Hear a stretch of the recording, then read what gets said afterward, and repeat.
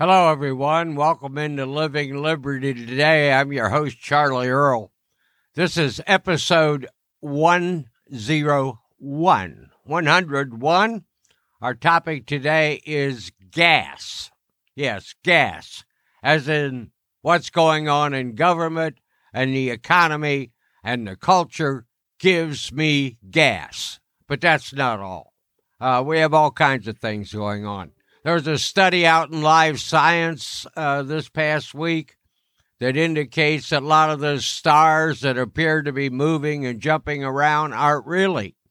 They're emitting gas, sort of like our sun does when it gets overactive and bouncy and flary.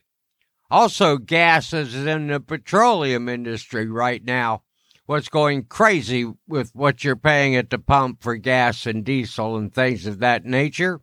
Then we have our great president, our ruler of the free world, taking some of our strategic oil reserves and selling them to a China-based company, which we know is a government-owned or operated company, in which his son Hunter and his group has $1.7 billion invested in. Meanwhile, people at home are suffering from higher gasoline prices.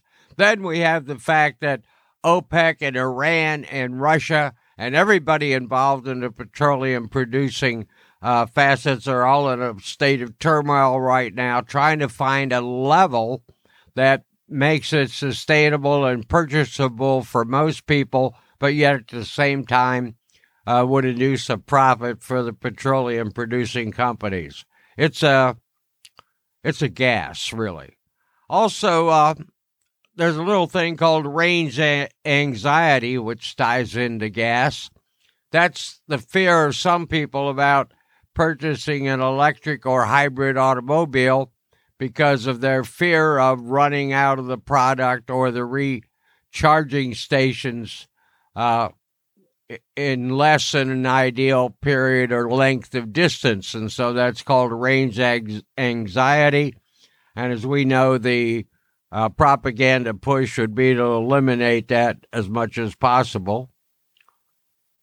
Another thing on the news this week was Larry Storch, Corporal Agarn of F Troop, passed at 99. I thought he was a gas. I love that show. If I recall correctly, it only aired for about 2 seasons, but I do have it on VCR or videotape. And for any of you who want to watch it for a small nominal fee, like maybe a tank of gas, I'll be willing to share it with you.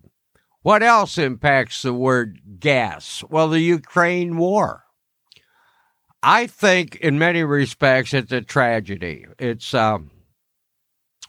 just terrible what's going on there. I can't believe either side. I think I've mentioned many times on this podcast that I don't trust Russia, and Ukraine has been one of the most corrupt countries on the planet for decades. So really, I have no dog in that fight, but it does affect me, and it affects you and what's going on.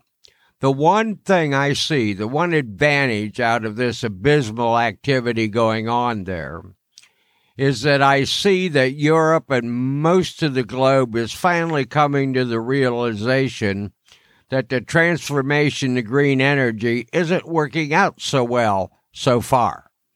And we're seeing a sort of a pushback from the green energy agenda, and that people are more and more beginning to realize the advantage of fossil fuels. In fact, I read somewhere, and I'm sorry, I apologize, I can't recall where, that coal production is suddenly taking a spur upward. Now, I don't know if that's just in the U.S. or if that's globally. I suspect that's a global statement more than a national statement. Another element of gas that I find interesting is that, in 2020, we have had Kanye West running for president of the United States. Now, so far in 2024, Howard Stern has announced that he's running for president of the United States. I do believe that is a gas. Still to be determined who are going to be the GOP and Democratic nominees. And then I can hope wistfully as a libertarian that we have a dog in that hunt going forward. And I would say a credible dog, because I suspect, and one of the stories I'll have later if I get to it, I suspect there is a real populist move out there where people are trying to get away from the two old parties and find a viable, sensible, rational alternative to both of them. And I can hope and pray right now that the Libertarian Party comes up with a candidate of that stature and that nature. If not, we'll have to maybe look at the independent route. Okay, let's get into some stories this week from the quote, the Raven, Fringe Finance from Friday. The headline is, economists are working to change the definition of recession. And he quotes in there, naturally, they're going to change, just like they changed the CPI, they want to change the definition of what a recession is. But he quotes Kenny Polcari, and I'm going to give you his last quote, word for word here. Okay, quoting now. Everything is flashing recession. Stocks, bonds, commodities, housing, precious metals, and the Atlanta Fed. The markets are caught between lower growth and high inflation, a place where we may not want to be, but will surely find ourselves for a bit longer. And that right there, I think, succinctly identifies the current investor's dilemma. Where do you go? Because if some of the so-called prophets of doom and gloom are predicting that we should be out of cash by, I've seen anywhere from July 12th to September 3rd, and because of the whole transformation to digital or the robust attempt to tax savings at a negative interest rate from what you might be earning. So all those things suggest getting out of cash. So because of that, some people are predicting that the market's going to stabilize and start creeping back up because people need a place to put their cash. So it all makes sense until it doesn't. And I must say, it's a guess. Anyway, from the bleeding edge of Jeff Brown on Friday, said he speaks, and Jeff is a tech guy. He really looks forward to tech, and that's his realm of interest, tech and crypto for investing. But he says the rapid technology in the technological field and the medical fields are places you want to look at clearly.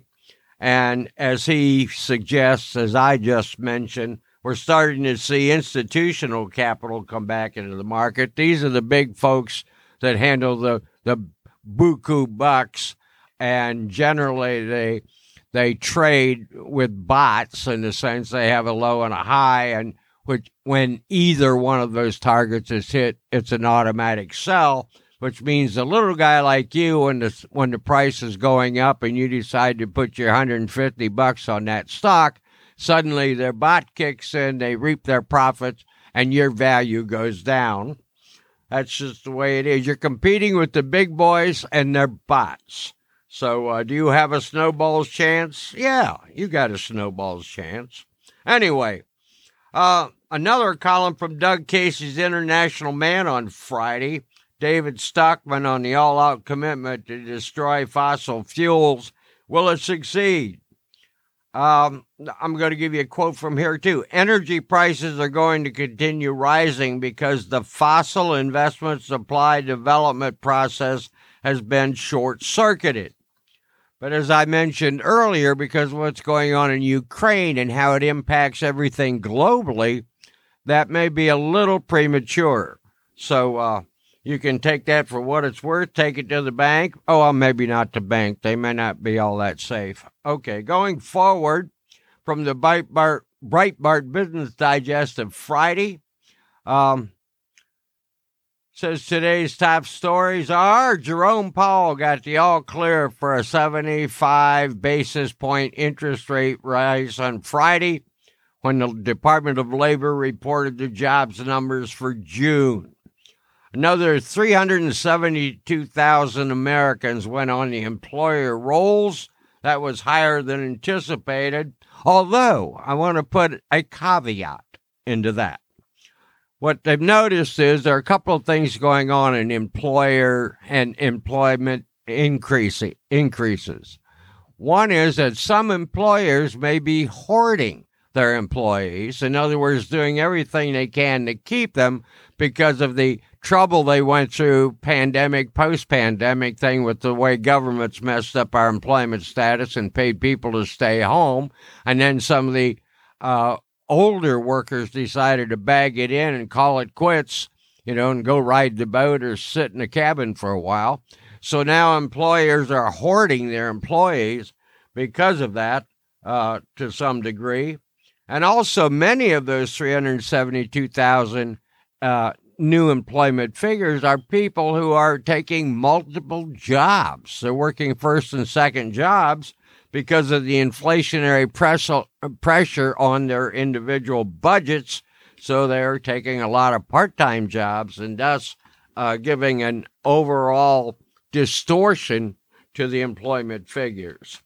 From the Pew Research Center on Saturday, their weekly roundup, just one bunch of things in there you may or may not be interested in, but one of them is 69% of the Republicans say the U.S. has placed too little priority on respecting individuals' choices, and 28% of the Democrats say this.